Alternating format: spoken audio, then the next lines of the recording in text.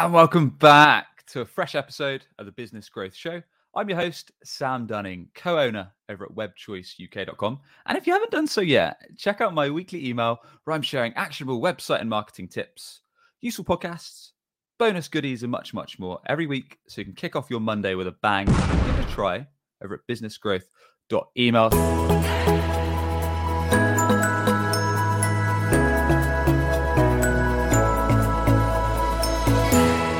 That said, my guest today is sales legend, returning guest. He was actually one of the very first, about 2 years ago when we just started the show. We've got Jeb Blount. Jeb is the CEO over at Sales Gravy. He's author of 13 books, including Fanatical Prospecting, Sales EQ, Inked, and his very new book coming out soon, Selling the Price Increase. Jeb, welcome to the show, sir. How you doing? Well, thank you so much, and I appreciate you calling me a legend. That's I might not be able to make it out of the studio door after that kind of an introduction. And yeah, I'm excited about my 14th book, Selling the Price Increase, that's coming out soon. Thank you for having me on. We can talk a little bit about that. But more than anything, congratulations on the success of this podcast. You're right. I was on here at the very beginning. You called me up, gave me $25,000 to get on with you, and now I'm coming back for free because you've blown up, and you're a big shot. The secret's blown out the water, man. But looking forward to it. And like you say, not many people get the title legend when they come on the show. So you're in a privileged members club there, sir. So with that said, Jeb, we're going to be chatting all about how everyone tuning in, our audience, can sell a price increase. So without beating around the bush, is it okay? Is it a good thing to do to really raise our rates, raise our pricing as a tool for our business? Absolutely. Let me explain why. So price increases are integral to the health of a business. So whether it's a small business, a large business, optimizing and getting your pricing right matters, because an increase in pricing is a direct drop through to your bottom line. So pricing and profits are directly correlated. Along with that is when you expand your pricing or increase your pricing, you also can expand your revenue. So you can grow your revenue base, but more importantly, you grow the bottom line. And the bottom line impact is significant. According to Harvard Business Review, a really solid study that they did and some work they did on the math of a price increase, that if you increase your sales by 1%, so you add 1% in new sales growth, typically that's going to drop through about 3% to the bottom line. So about 3% increase on the bottom line for 1% increase in sales growth. If you add a 1% price increase, so you increase your sales by price increase, that's going to drop through 11%. That's a 400% higher return on investment for the time that you invest in getting the price increase. Now, the caveat here, Sam, is that you have to get the price increase without losing your customer or losing the orders. That was going to be my next math point. Yeah, the math only matters if you get the price increase and keep your customer. Yeah. I mean that sounds great. Love the sound of raising bottom line, raising revenue, raising profits, win. But are we not going to piss off our existing customers when we say, well, look, your monthly spend, your annual spend is going up by X? Don't they all run for the hills? Well, the truth is you're not going to make people happy because they don't want to buy a price increase. Trust me, and you don't want to sell it either because it's typically an uncomfortable conversation. Now, that doesn't mean that there aren't some price increases that are relatively easy to push through. So in like I say, a non-negotiable broad-based price increase where you're going out to your entire customer base and you're adding, say 2% or 3% to whatever you're charging them, people will generally accept that without defecting. So they're going to use that. And even if you lost a couple of customers, you're typically going to lose your smaller customers who aren't as invested. And overall, even though you have a little bit of attrition, you're going to get the higher return on the top line and you're going to get the drop through the bottom line. And that's one of the three drivers. So three motivations of price increases is the relevant size of the price increase. If it's relatively small, it's a lot easier for people to accept. But that's a broad-based price increase. But imagine that, for example, you sold a new customer, and a lot of small businesses and medium-sized businesses will go out and you get a new customer and you discount to get the customer. I know when I first started my business, In a lot of cases, I brought on customers because I needed to grow. I'm sure you did the same thing. And when I went in, I went in at a price that was too low, and then one day realized that I'm not making the profit that I need to make on this account. So in order to right size the pricing or optimize the pricing on that account, I had to go out to that individual customer. Now, that's where it gets a little scary because this customer is already doing business with me. There's already volume. And should I piss them off and lose them, I'm going to lose all that volume. In some cases, that was a risk I was willing to take because since I wasn't making very much money or any money at all, it really didn't make a difference if I was getting the top line number. If it's not dropping through the bottom line, it doesn't really matter. But in some cases, what I had to do is start thinking about my approach. And that's really what the new book is about. It's about a system for selling a price increase that helps you get comfortable with a very uncomfortable conversation. It just is. I've been doing this for 30 years and never have I had a conversation about price increases where it feels good. You don't want to sell it. They don't want to buy it. But how do we get them to step into a price increase in the right way so that we don't lose the customer or lose new orders? And there is a right way because businesses do this every single day and they get price increases without losing their customers. Yeah, and you've got a 5-step process, I believe, Jeb, on how to sell the price increase, which I want to get into shortly. Before we do, what's more uncomfortable, making a cold call or raising your rates to customers? Oh, it's absolutely raising your rates to customers. I mean, if you think about it, like the two things that salespeople hate the most, cold calls and price increases.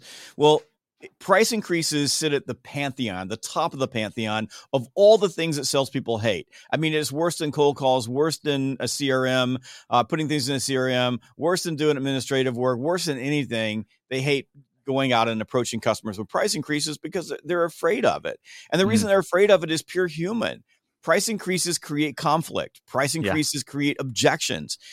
And Sam, I'll tell you, just from my own experience, and this goes back to the mid-90s, I remember the very first time that as a sales professional that I had to go out and get price increases. My sales manager came into a room full of us, the sales team. We were all sitting around a conference room table. He handed each of us a stack of green bars. These are old time, computer paper that were printed out on dot matrix printers, and said, here's all your accounts. I need a net 6% price increase off these accounts. I need it by the end of the month. And you need to tell me by the end of the week where you're going to get it from. And by the end of the week, I didn't have anything but excuses. And I said, there's no way. I'm going to lose all my customers. And he said, sorry, no excuses. I need 6%. Go figure it out.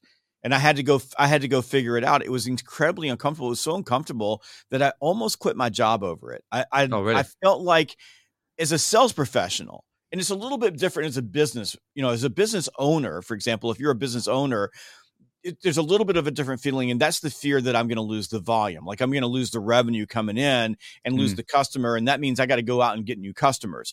That can be difficult. I mean, that's exactly what you help people do, Sam, but there is fear in losing a customer. As a sales professional, I go out and build relationships with people. I'm really good at discounting. I'm great at going in, like negotiating a deal, giving away a few points to get the deal. But it felt to me like as a sales professional that I was doing something to my customer, right? Versus doing something for my company. And that's why, like, when you ask me about, is it appropriate to do a price increase? I want to start with, why do price increases matter? Because if you don't understand the connection to the health of your company, that includes your job and everybody else's job. That includes all the resources that you need to sell. That includes your benefits, all those things. If you don't have profit, none of that matters. You're not going to get any of that. But I didn't understand that. I just thought it was something that it was evil that I was doing to my customers. Plus, human beings naturally don't like conflict. I mean, we are in our DNA, we are hardwired to run away from rejection. So when you approach someone with a price increase, of course, customers are going to push back. Nobody wants a price increase. I mean, there's not a customer in the world that's ever called a salesperson and said, Sam, you know what? You guys are doing a great job for me. I'm so appreciative of everything that you're doing. I tell you what, I think it's about time for us to pay more. Could you give me a price increase? Never happens, right? Yeah. Nobody wants a price increase. When I hear that, you have to go out and sell it. Yeah, man. So with that said, I mean, like you say, it becomes a lot easier if you run something yourself. If you become an entrepreneur, if you own your own business, you appreciate these things. But like you say, when you're selling for someone else, it feels a lot tougher. I feel like when I was a just a sales rep and I was a sales professional as opposed to running a business. I didn't quite understand it as much as now I do. When I run a business, you have several accounts. You've really got to look at your profit loss. It becomes key. So is there a right time you feel? Is there a good time to know when you should raise your rates from your experience?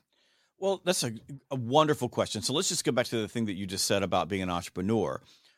Even as an entrepreneur, if you think about it, it can be a difficult decision to raise someone's rate. So I talked about earlier when I started this business 14 years ago, I brought on some customers and I did it at a much lower rate than I would now, but I needed business. So, but a couple of those customers were really, really big. I had one customer that was a Fortune 100 company. The volume was massive in terms of revenue, but they were killing me. They were taking all my resources. We weren't making really any money at all. And I had to go approach them because I was at a point where I was going to have to fire them because I couldn't keep servicing them because of the amount of just, I guess, crap that they were putting on our plate every single day. So I had to sit down and really think about it because as an entrepreneur, the revenue that was coming in can fool you against profit. So I had to look at it. And I had to, I had to put them into I put them into what I call a fit matrix, but they were in the upper left-hand corner of this 4-part matrix. It says, hard to work with, or they were actually in the lower left-hand corner, hard to work with, low profit. They weren't going to get easier to work with, but I needed to move the profit up. So I had to get to the point where I'd hit rock bottom with them, and I was willing to go in and say, I'm willing to work with you. You're hard to work with, but I need to make more money. And I moved them up into the matrix into hard to work with, high profit. So as an entrepreneur, sometimes you have to come to grips with the fact that you're gonna risk losing that revenue. And that can be it. So and from a timing standpoint, the time is when you're working with a customer and you're realizing that they're sapping your happiness. Like they're taking all of your, of your resources, they're taking all your time, they're taking all your energy, and you're not getting a return on it. Sometimes that tells you the time. As a sales professional, sometimes the time is we're at a contract renewal. So it's a time when we need to renew the agreement. And when we sold the account, we sold it at a low price. Now's the time to raise the rate. And that can get scary because when it's a contract renewal time, your competitor is likely in there having a conversation with them. So sometimes you want to think about doing it earlier so you can test the water with the price increase before you've got everything on the line. At other times, like we're in a period now where we've got a lot of inflation, a lot of supply chain issues. So, and it's a broad-based problem that's impacting economies all over the world. In these cases, when you start looking at the pressure you're getting from your vendors, so they're raising your rates, you have to, as a business, start looking at it and saying, we need to pass these on to our customers. And then there are also opportunistic opportunities. Now, don't throw rocks at me. Somebody's going to throw in eggs and probably posting nasty things about me online. But sometimes, and I think now is one of those times we're in an inflationary period where there are a number of companies raising their rates. Sometimes it's a good idea to step back and think about, this goes back to your earlier question, if I raise my rates now, would my customers accept it more readily than at another time? So if you're in a recession, for example, and you're losing customers, that probably wouldn't be the right time to raise your rates because you might end up losing more customers because people might say, you know what, I can do without this. But in a period where there's higher inflation, within reason, people are much more likely to accept a price increase. Or when there's a time of abundance, when the economy is on fire, for example, in some cases, it's a good time to raise your rates. I think, but as an organization, if you're an entrepreneur, business owner, executive, you've got to sit down and run the analysis and take a look at your entire pricing structure. As a salesperson, you've got to look at your book of accounts and think, if I've got an account and I raise the rates on this account by, say, 10%, what does that do to the size of my book, right? So am I increasing or expanding my account base or my revenue base? So there's not a single easy answer to it, but it is something you should be thinking about all the time. Yeah. Selling price increases is not just about an inflationary period. It's about the entire sales cycle, from selling a deal all the way through, delivering it and then managing the account long term. Yeah, it sounds like a bit of a balancing act. And like you say, if you're a sales professional, you might just get chucked by your manager or your director or whoever's in charge that is coming. Whereas if you're running a business, perhaps you're senior or you're in the marketing department or you're in revenue operations, you might have to do this balancing act, like you say. And the first point you mentioned, Jeb, is interesting because I've been there myself where customers have taken up a lot of my time, but I've got sucked into it. So I didn't really realize. And it wasn't until colleagues said, look, Sam, you're on this all the time and they're not really paying us that much a month. We need to either get rid of them or ramp up the rate seriously. Yes. And then it's like, yeah, you're right, because I'm spending like a couple hours a day on this account and they're only paying us this much. And our time is worth far more than that. So it's like you say, taking a step back and really understanding the resources, whether that's yourself, your team, your colleagues, whoever, and thinking, is it worth it? Yeah, and even then, if you think about it as an entrepreneur, I mean, that's a great example of sometimes you don't think about it until you're in the middle of it. Even if you're a salesperson, you don't think about all the time that you're spending on an account. But even then, when someone points it out to you and you realize that you have to go do something about it, the last thing you want to do is fire your customer. So, but I've seen entrepreneurs fire a customer rather than go have a conversation about the price increase. They would rather say, you know what, I don't want to do business with you anymore, than go, look, I'm going to need to get a 100% price increase to continue this on. So, I don't understand that, but it is the fear. And in your case, even then, as you're sitting there at night, laying down your head on your pillow and you're thinking about, I got to go talk to this customer, there's something inside of you that is going, I don't know if I want to have this conversation because I know it's going to be conflict. For me, I mean, if the customer's really, really hard work and I think that they've been very, very difficult throughout, then I've got no qualms, no issues with it. But when they're a customer I really enjoy working with and they've been with us for years and years, perhaps since we started the company, that's when it gets a lot harder, when they've got that long-term relationship, right? That's the lower left, the lower right-hand corner of the fit matrix is easy to work with, low profit. And when you talk about timing with that group of people, like as a business, I want easy to work with, high profit. I'm sure you want the same thing. That's what I go for. That's what I work with. I'm always trying to make sure I'm bringing companies into my organization, customers that are in that quadrant. However, I'm like you. I've got customers that have been around for a long time. They've been with me since the beginning. They're low profit, easy to work with. Generally, I don't mess with them unless something pops up or unless I'm in a situation where I have to move them, because it's a lot easier to focus on the ones that are driving you crazy and you're not paying much money. Those are a lot easier to have that conversation with. So I'll typically move to those folks and then I'll work on the ones that are easy to work with, low profit, a little at a time. Typically, for example, if they start a new project or, are they add something to the account, then I'll reprice the new at a higher rate. And if they ask me about it, well, that's higher rate than we were paying. I go, yeah, I priced this for you 10 years ago. Things have changed. And with the new project, I have to be here. And what I found is that particular mechanism makes it a lot easier for people to accept the price increase. Nice. Okay.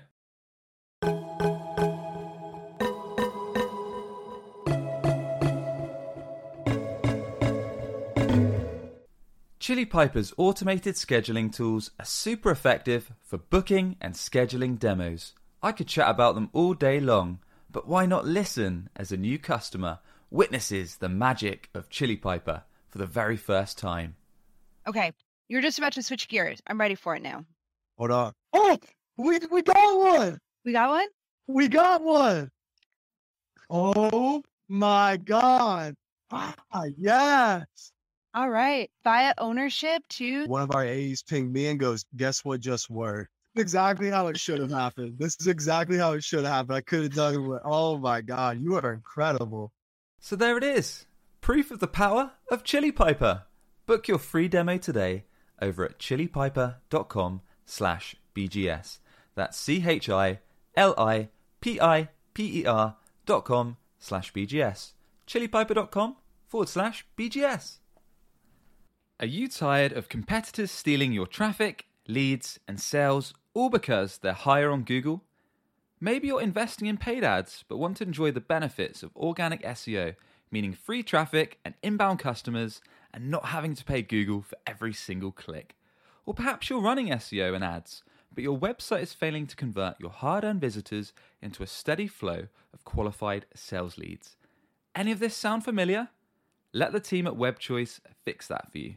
Book a free consultation today at webchoiceuk.com. That's webchoiceuk.com.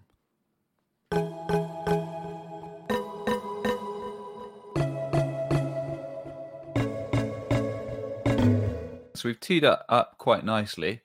So what are some, apart from the ones you've just shared, Jeb, what are perhaps from start to right through to objections and negotiation, what are some of the first things we should consider when we are going to our existing customers and saying, look, the rates are going up? Yeah, the number one thing is, and this is for salespeople, business owners too, but just for salespeople is, do you have a relationship with them? So there's a couple of mistakes that salespeople make. One of the mistakes is that, for example, you're a brand new salesperson, or the account's brand new to you. So your predecessor got fired and you got handed the book of accounts, and now you got to go talk to them. One of the big mistakes that account executives, account managers in particular, make is that they don't talk to this account until it's time for the price increase. So the very first conversation they have with them is, "Hey, I'm raising your rates." Really bad mistake. So you don't want to do that. The other is, and you think about this, if a vendor comes to you and says, "I want you to pay more," the first thing that you think to yourself is, "What am I getting from this? So what's in it for me?" And the second thing you think is, "What have you done for me lately? Where are we?" So you'll start peeling back the onion and saying, is it worth paying more? So suddenly this becomes a big deal for you. So if you're an account manager, understanding that the number one reason why you will lose the account to a price increase is because of neglect. You weren't paying attention to them. You were taking them for granted. So if you haven't been working and taking care of your account, if you haven't earned the price increase, essentially, because you're not managing your account, then it's a good time for you to step back and think about, what am I doing there? The third big mistake is procrastination. And I see this happening with salespeople all the time. You work for a big company. The company is going to be giving a price increase to their customers, maybe at contract time. So when the contract renews, the customer's got to pay more. I'm working with a client right now that's doing that. They've got all these contracts out there, but when the contract renews, it's not negotiable. The customers, well, maybe a little bit negotiable, but the customer is going to pay more. So the salespeople wait till the last minute. Then they go to the customer and say, "We're raising your rates," in some cases significantly. Well, the customer's pissed because they didn't have any time to plan for it. And business people in particular don't like sudden change. So you want to get in as early as possible and talk about it. So really, if you start thinking about it, number one is, and the number one step is setting the stage, getting people prepared for a price increase. And that can be as simple as, you could allude to them, "Hey, you know what? Our prices are going up in a lot of cases. We're holding our prices for our current customers, but I'm not sure how much longer that's going to hold out." Or, what I'll do is I'll go, "Man, have you seen how much it costs to fill up the tank of your car?" Or you can talk about all our competitors out there raising their rates right now. Now we're holding it. So, but you start getting them ready. And by the way, when we talk about like objections, if I can get far enough ahead of the price increase, sometimes you'll get the objection, "I'm not paying that, Sam. I'm not paying the price increase, not paying anymore." But you know that they don't have anywhere else to go. So if you just give them a little bit of time, they'll work through it and they'll accept the price increase. How much time is enough time, Jeb? I think that, somewhere between 30 and 60 days out, you should be having those conversations about the potential for a price increase. Now, that puts a lot of onus on the leadership team not to spring it on the sales team either. Like if the sales team wakes up one morning and you tell them, "We're raising our prices tomorrow," you can expect to have some major problems out in the field, and you're going to lose some customers because the salespeople have to buy into it too. Like the salespeople to sell the price increase to their customers, they have to buy the price increase from the leadership team first. Make sense? You're right. But let me give you another, when you ask about the time is, let's say you're an account manager and you've not spent any time with your customer. They don't even know you. Well, you need to set up a pre-price increase campaign. Marketing can do this, by the way. Leadership can do this, but as a sales professional, you're ultimately responsible. So go meet with your customer a handful of times, find something that you can solve. Do something for them, give them some reason, build a little bit of a relationship, and then you can spring the price increase on them. And by the way, if you are an account manager and you have existing accounts, and if we get real honest with ourselves and look in the mirror, we'll know whether we've been actively managing the account or not. If you haven't been, then dive into it. Go take a look at how they're doing. Are you generating ROI? If you're not, go solve some problems, fix your service issues, shore things up so that you don't cede the moral high ground to your customer when you approach them with the price increase and they say, "Hey, what have you done for me lately? All I've got is bad service, bad quality, bad this, bad that. And you haven't even been here." there's not a lot of defense in that situation. So get your ducks in a row and get your house in order as you begin approaching them. Yeah, a lot of this sounds like preparation, really, Jeb. And it's getting ahead of it's getting prepared. We in the book itself, we take you through an account risk profile analysis process. We use a 9-box frame to do this, where you look at things like your quality and service status, your relationship status, and the account's alternatives of doing business with you. So, for example, and by the way, your alternatives is doing business with the account. And understanding where you fit in that matrix, and from a preparation standpoint, also informs the way in which you're going to approach the account and what maybe you need to do as a team in order to shore things up. So obviously you've got a lot more risk with your large accounts, your big strategic accounts.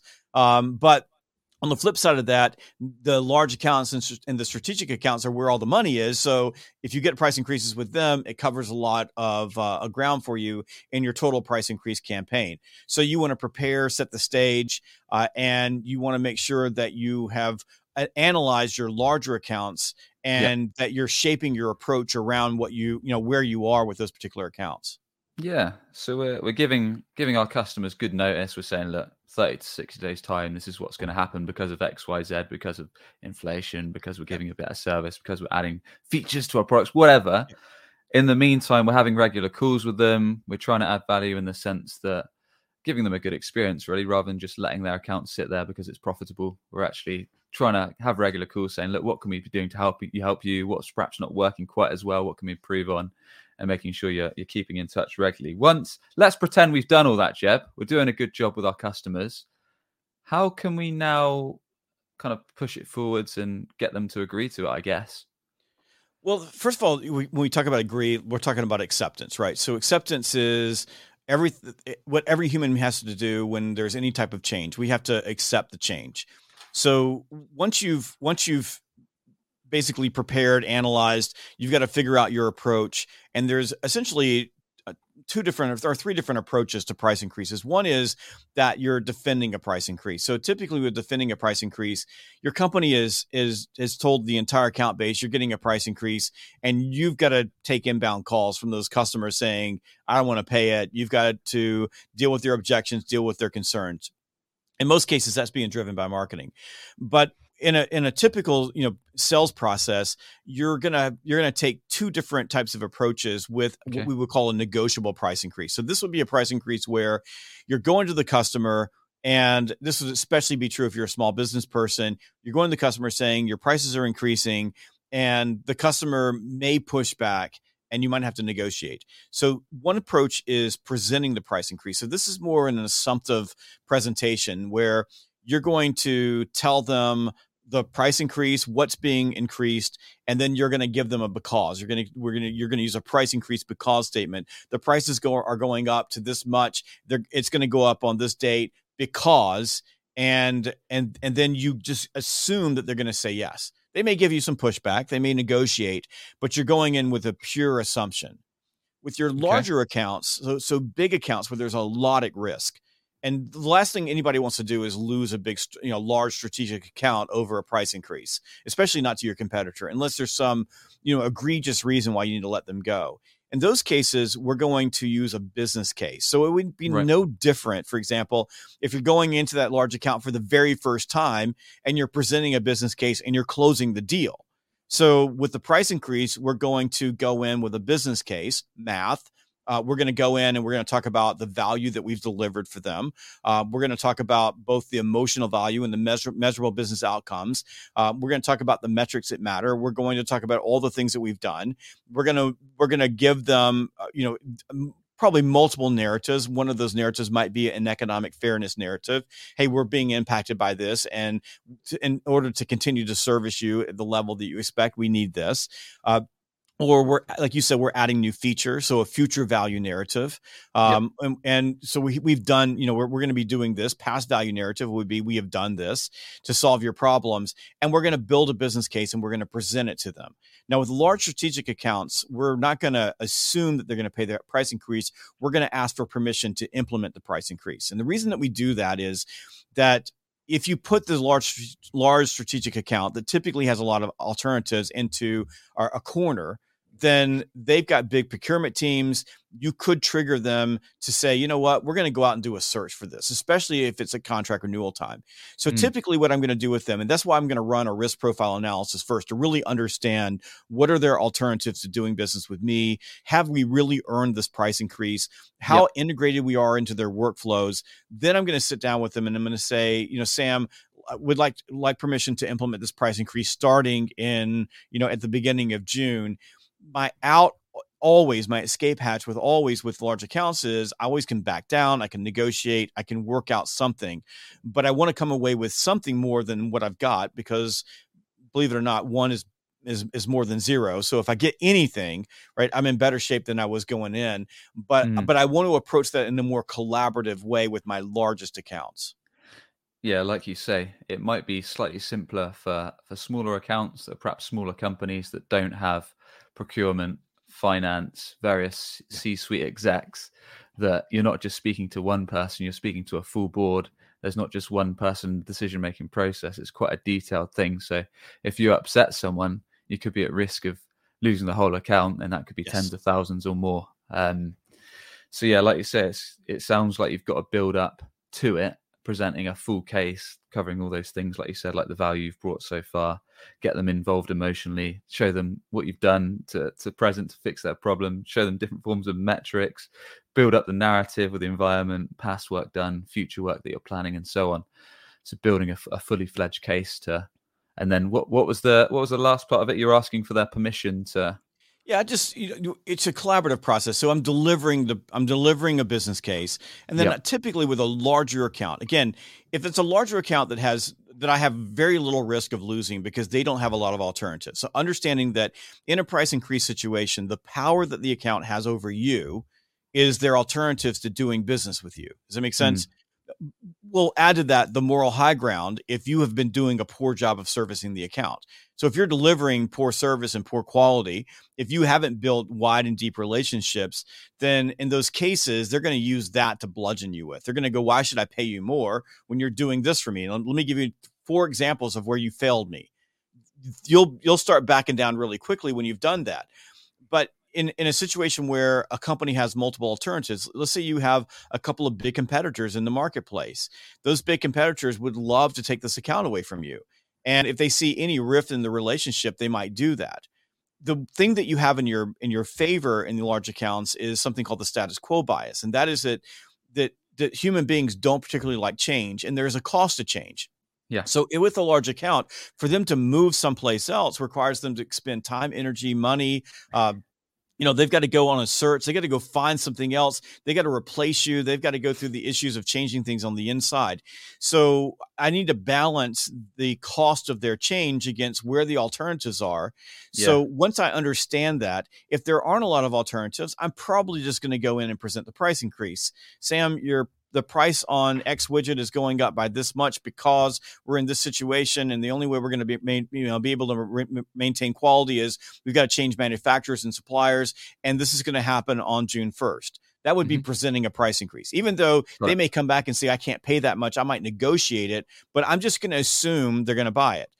In a large account where let's say I've got a couple of big competitors that are already knocking on their door, and maybe my relationships are not quite as deep as I'd like them to be, I would say something like, Sam, let's talk about what we've done over the past year. Let's do an account review.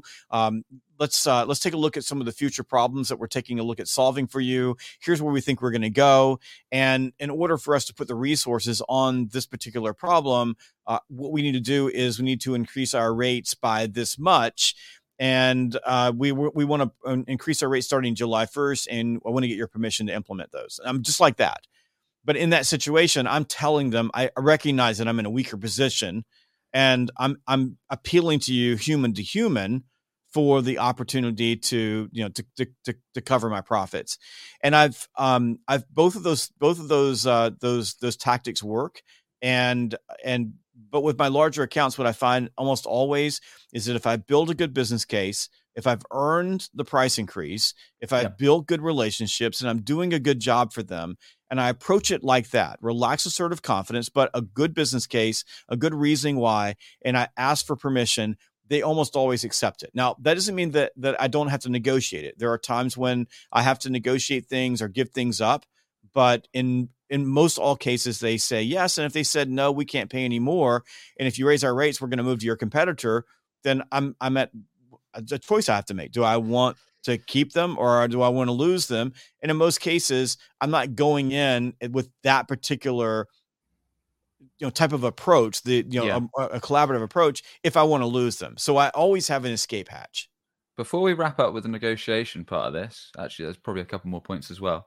But you mentioned something interesting a couple minutes back, Jeb, about the status quo. That's something I talk about a lot when I do solo episodes on the show around marketing, around websites, and all that good stuff. Because like you say, humans are creatures of habit. We hate change. We hate the tiresome, cumbersome process of having to move a vendor or not having to do something if we have to. Because we know if we swap vendors, especially if we're working with complex products or solutions, it's not easy, right? It takes time to move over. We've got to get to know the account manager. We've got to get to know their software. Perhaps the rest of our team do.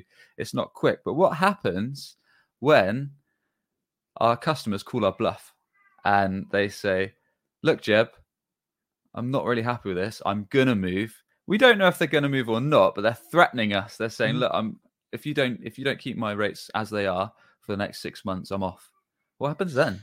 Well, that's why you have to understand in advance what your customers' alternatives are.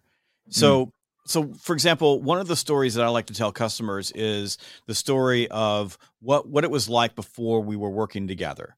So I just tell them the story. Before we were working together, you had gone through 4 different vendors, all of these problems you were facing, you were in this situation, and then we got together. And here's what we've changed. Like, this is called a past value narrative. But here's what changed. We did this for you, this for you, this for you, this for you. And by the way, 2 years ago, we were your vendor of the year. And just the other day ago, you had this problem. We jumped in and we solved that problem. We know you. And it took a long time for us to get to that place where we know each other at a level where we can converse like this. And it would be very difficult to replace this relationship. I tell people that story all the time. I want them to know that. I want to put that into their minds. But before I go in, if I run the risk matrix or the risk profile analysis, and this non-box is in the book, so it's selling the price increase. You can get it there. I walk you through step by step. When I run that, what I'm doing is I'm understanding from my customer standpoint what their bluff might be. So, for example, they say, we're going to do it in-house. The customer says that. I mean, I'm sure that happens in your business. We're just going to take our marketing in-house. We don't need you anymore. But you know them. Like, you know what it takes to build this up. It's not easy. And now you got to go hire a $200,000 a year CMO, and then you got to get 3 people around the CMO. And then you don't even really understand how SEO works. You don't understand any of those things. Then you know that taking it in-house is going to be very difficult for them. So they may be calling your bluff, but in that situation, you know that they're probably not going to go down that road once they sit down and think about the cost benefit analysis. Go back to, why do I want to give people time? Because in that situation, I would consider that an objection, because it's unlikely they're going to move and do it on their own. So if I give them a little bit of time and space, then I give them some time to think about it. So I might say, Sam, I totally get where you're coming from. And I can see from your standpoint that these rate increases would cause you to think that it might be less expensive to do it on your own. Tell you what, why don't we do this? Why don't I give you some time? Let's take 60 days.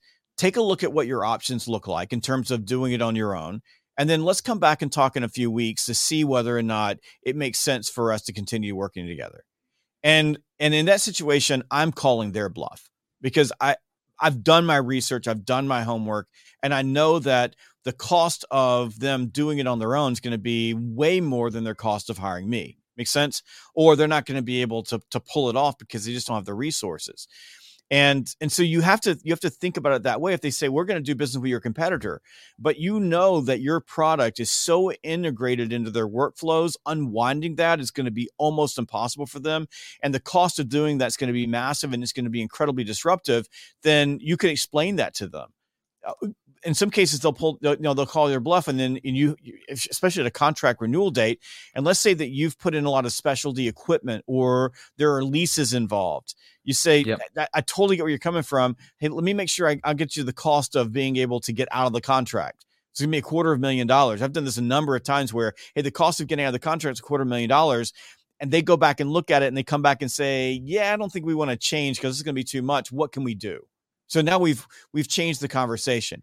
If you don't know that, like if you don't understand what those alternatives are, if you don't understand what their situation is, and by the way, you don't understand what your alternatives are. Like, for example, if you weren't spending 4 hours a week working on this account that isn't generating any profit, you took that same 4 hours a week and went out and found new accounts, you could replace them. So what are your alternatives as well? If you get that and understand it, walking through the door, you're going to do a lot better job of dealing with the issues that they throw at you. And you're going to get issues. You're going to get objections. You're going to get negotiation. You're going to get pushback. You're going to get bluffs because nobody wants a price increase.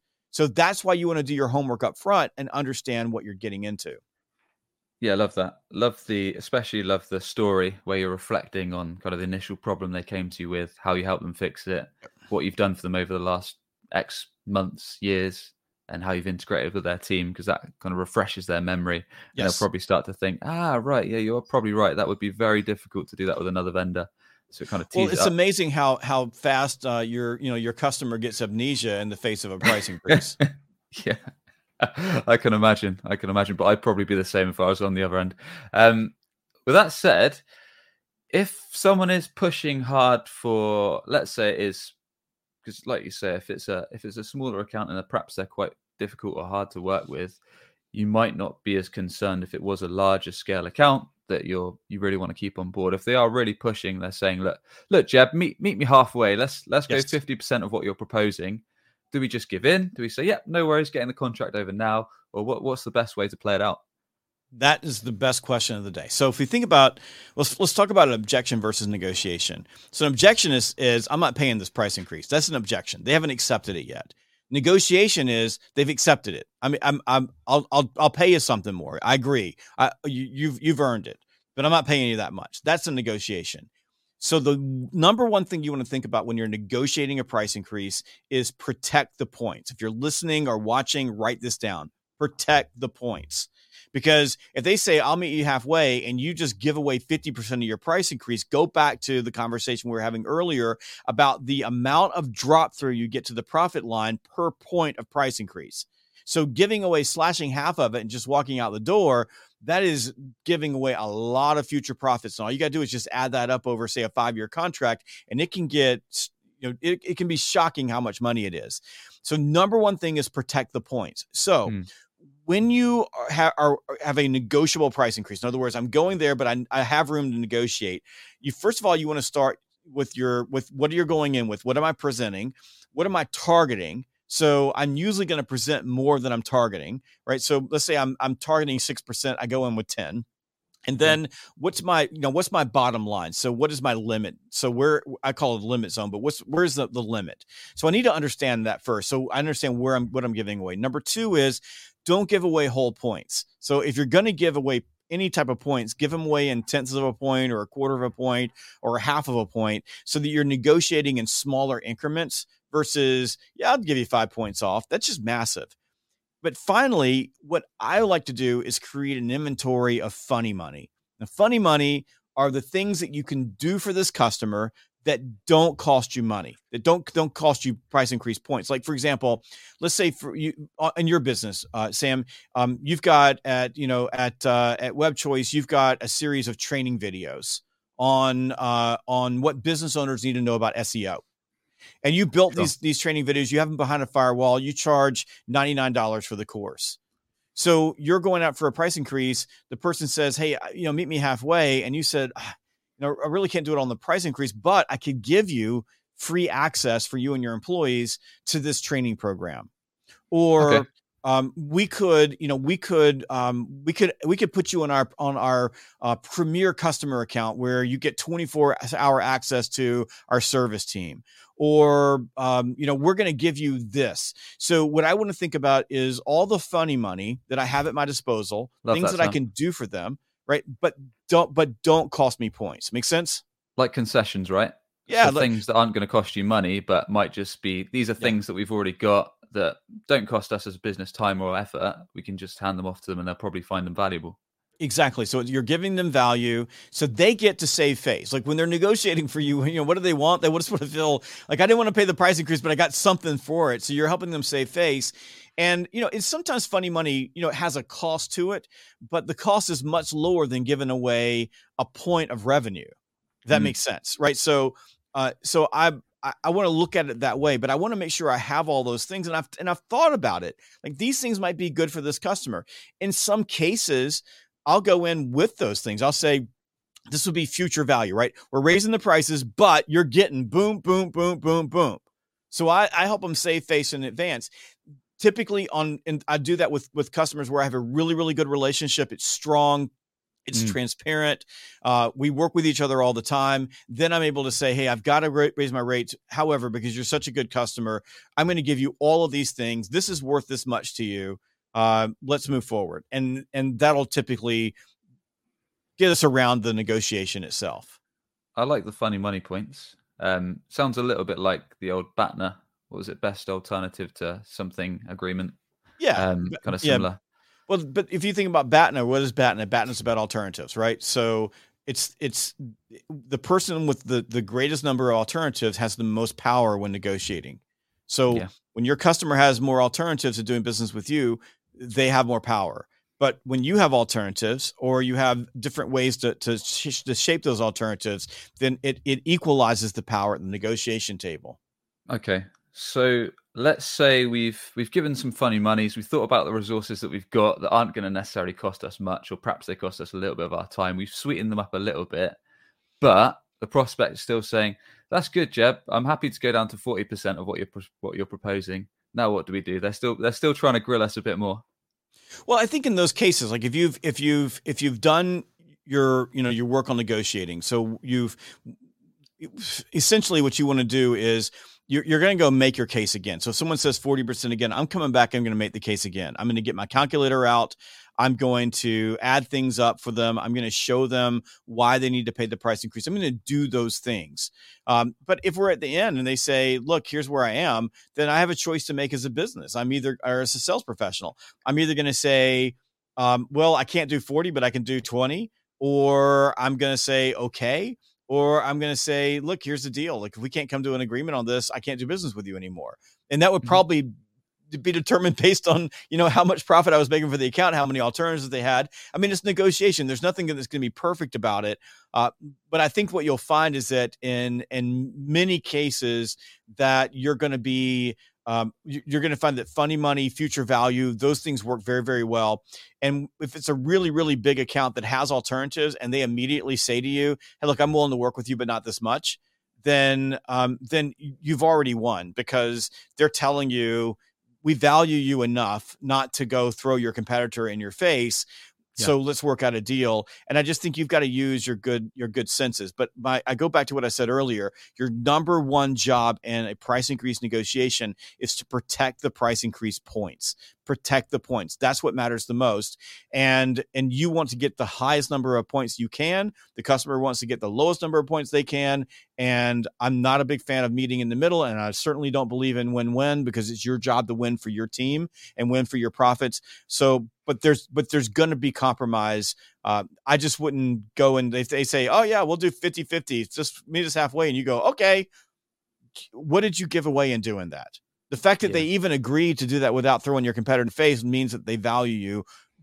Live up to that. But you have to be able to build your case. You've got to be able to do the math for them and show them the value that you're delivering. And by the way, Sam, just for the audience, the way that I present value is when I'm working with a a customer is I take their personal outcomes. So what's in it for them working with me, emotional outcomes, the way that it makes them feel, the peace of mind that it gives them working with me, the way I help them, achieve particular goals, save time, that type of thing. And what are the measurable business outcomes? That's the math. Minus the price equals value. So if I take those, the personal outcomes, emotional outcomes, measurable business outcomes, and then I take the price and minus the price, and I'm able to make the case that they're getting a much higher value for the price that they're paying, then from a negotiating standpoint, I'm in a much better situation. I'm making my case. So when you're in a situation where you are, the person says, hey, I don't want to pay this much, you've got to be able to go back and make your case again. Yeah, I like that. And a lot of this sounds like you said before, really just preparing properly. So really understand. You said protecting your points, but also like you mentioned earlier, knowing that there probably is going to be pushback with some customers, and knowing kind of what your limits are, what you need really to keep your business profitable, to grow accounts, and then, like you say, having concessions ready, having funny money ready. So just being well prepared and making sure beforehand, like you said, you've looked after the account properly, you service them well, you've been a good salesperson or business owner or whatever your position is in your company, and you've looked after them. So you've got those things to fall back on. And when you explain things in a clear fashion, getting in the personal, emotional, and business metrics involved, it's going to be hard for them to shift. Unless they are a terrible client and you don't really want to work with them anyway, you're happy to walk away because at some stage you might have to. Yes, exactly. I think you nailed it. Good man. I think we've covered this pretty nicely. Is there any final points that we need to consider, Jeb, before we wrap this one up? I think that the last thing I would say to your audience is that approaching price increases is really about your overall message. And in the book, I'll give you 8 narratives, 8 different ways to approach price increases. But when we start thinking about message, it's not just what you say, it's how you say it. And we know that price increases make us feel nervous. We know that it feels like conflict and rejection, 2 things that human beings want to avoid. In fact, in a lot of cases, when we think about the 2 things human beings fear the most is death and rejection. And in most cases, we fear rejection more than we fear death. So it has a tendency when we're approaching a price increase to reshape the way that we approach the customer in terms of how we're saying things. So you want to pay particular attention to your confidence. There's nothing that sells a price increase better than relaxed, assertive confidence. And that includes both your body language. It includes the way that you say things. So the way the words come out of your mouth and or the way that you present things. And the shape of the words, like the words that you use, are you using confident words or insecure words? And I would sit back and think about that in terms of what price increase conversations are going well for you, which ones are not going well for you, and then think about how you're saying things. If you do that, it's a lot easier then to step into what you're going to say. Because if you say something that's brilliant, but you say it in an insecure way, a good customer is going to bulldoze right over you, and you're going to walk away and go, I'll take whatever I can get, or I'll take nothing at all. Yeah, like a lot of things, it sounds like delivery is key, and how you bring it up, how you communicate to your customers. Because if you're saying it and the customer can sound you're really nervous, and they can sound like you're not really too sure yourself, they're probably going to walk all over you, right? That's correct. Good man. Sales legend, Jeb Blunt, thank you for returning on the show, sir. Please do share with us. Tell everyone about how they can get their hands on the book when it's out. Anything else you'd like to send our audience to, and go ahead, my friend. Absolutely. Well, the name of the book is Selling the Price Increase, and Sam, I'm really excited about this book because in the history of business books, this is the only business book that has ever been written specifically on selling B2B price increases. So it's a comprehensive guide to getting the prices that you deserve from your existing customers. So you can get it on Amazon, Barnes and Noble. If you're listening from different places in the world, it'll be available in the US first, but you can go ahead and place your pre-orders. So go get the book. And then, and if you want to connect with me, I'm on LinkedIn, I'm Twitter at Sales Gravy, I'm Instagram at Sales Gravy, Facebook at Sales Gravy, I'm at Sales Gravy. I think I'm even on Snapchat at Sales Gravy. But wherever you are, connect with me and come to salesgravy.com if you want to find out more about the book. Awesome, man. And we'll put all of those links over on the show notes at businessgrowth.marketing. And with that, Jeb, I want to thank you very much for coming on. Really enjoyed it. Thank you, sir. Appreciate it. Truly grateful. No worries, man. And as always, if you enjoyed today's episode, a quick rating or review on your podcast channel is very much appreciated. And with that, we should catch you on the next one. Appreciate you tuning in.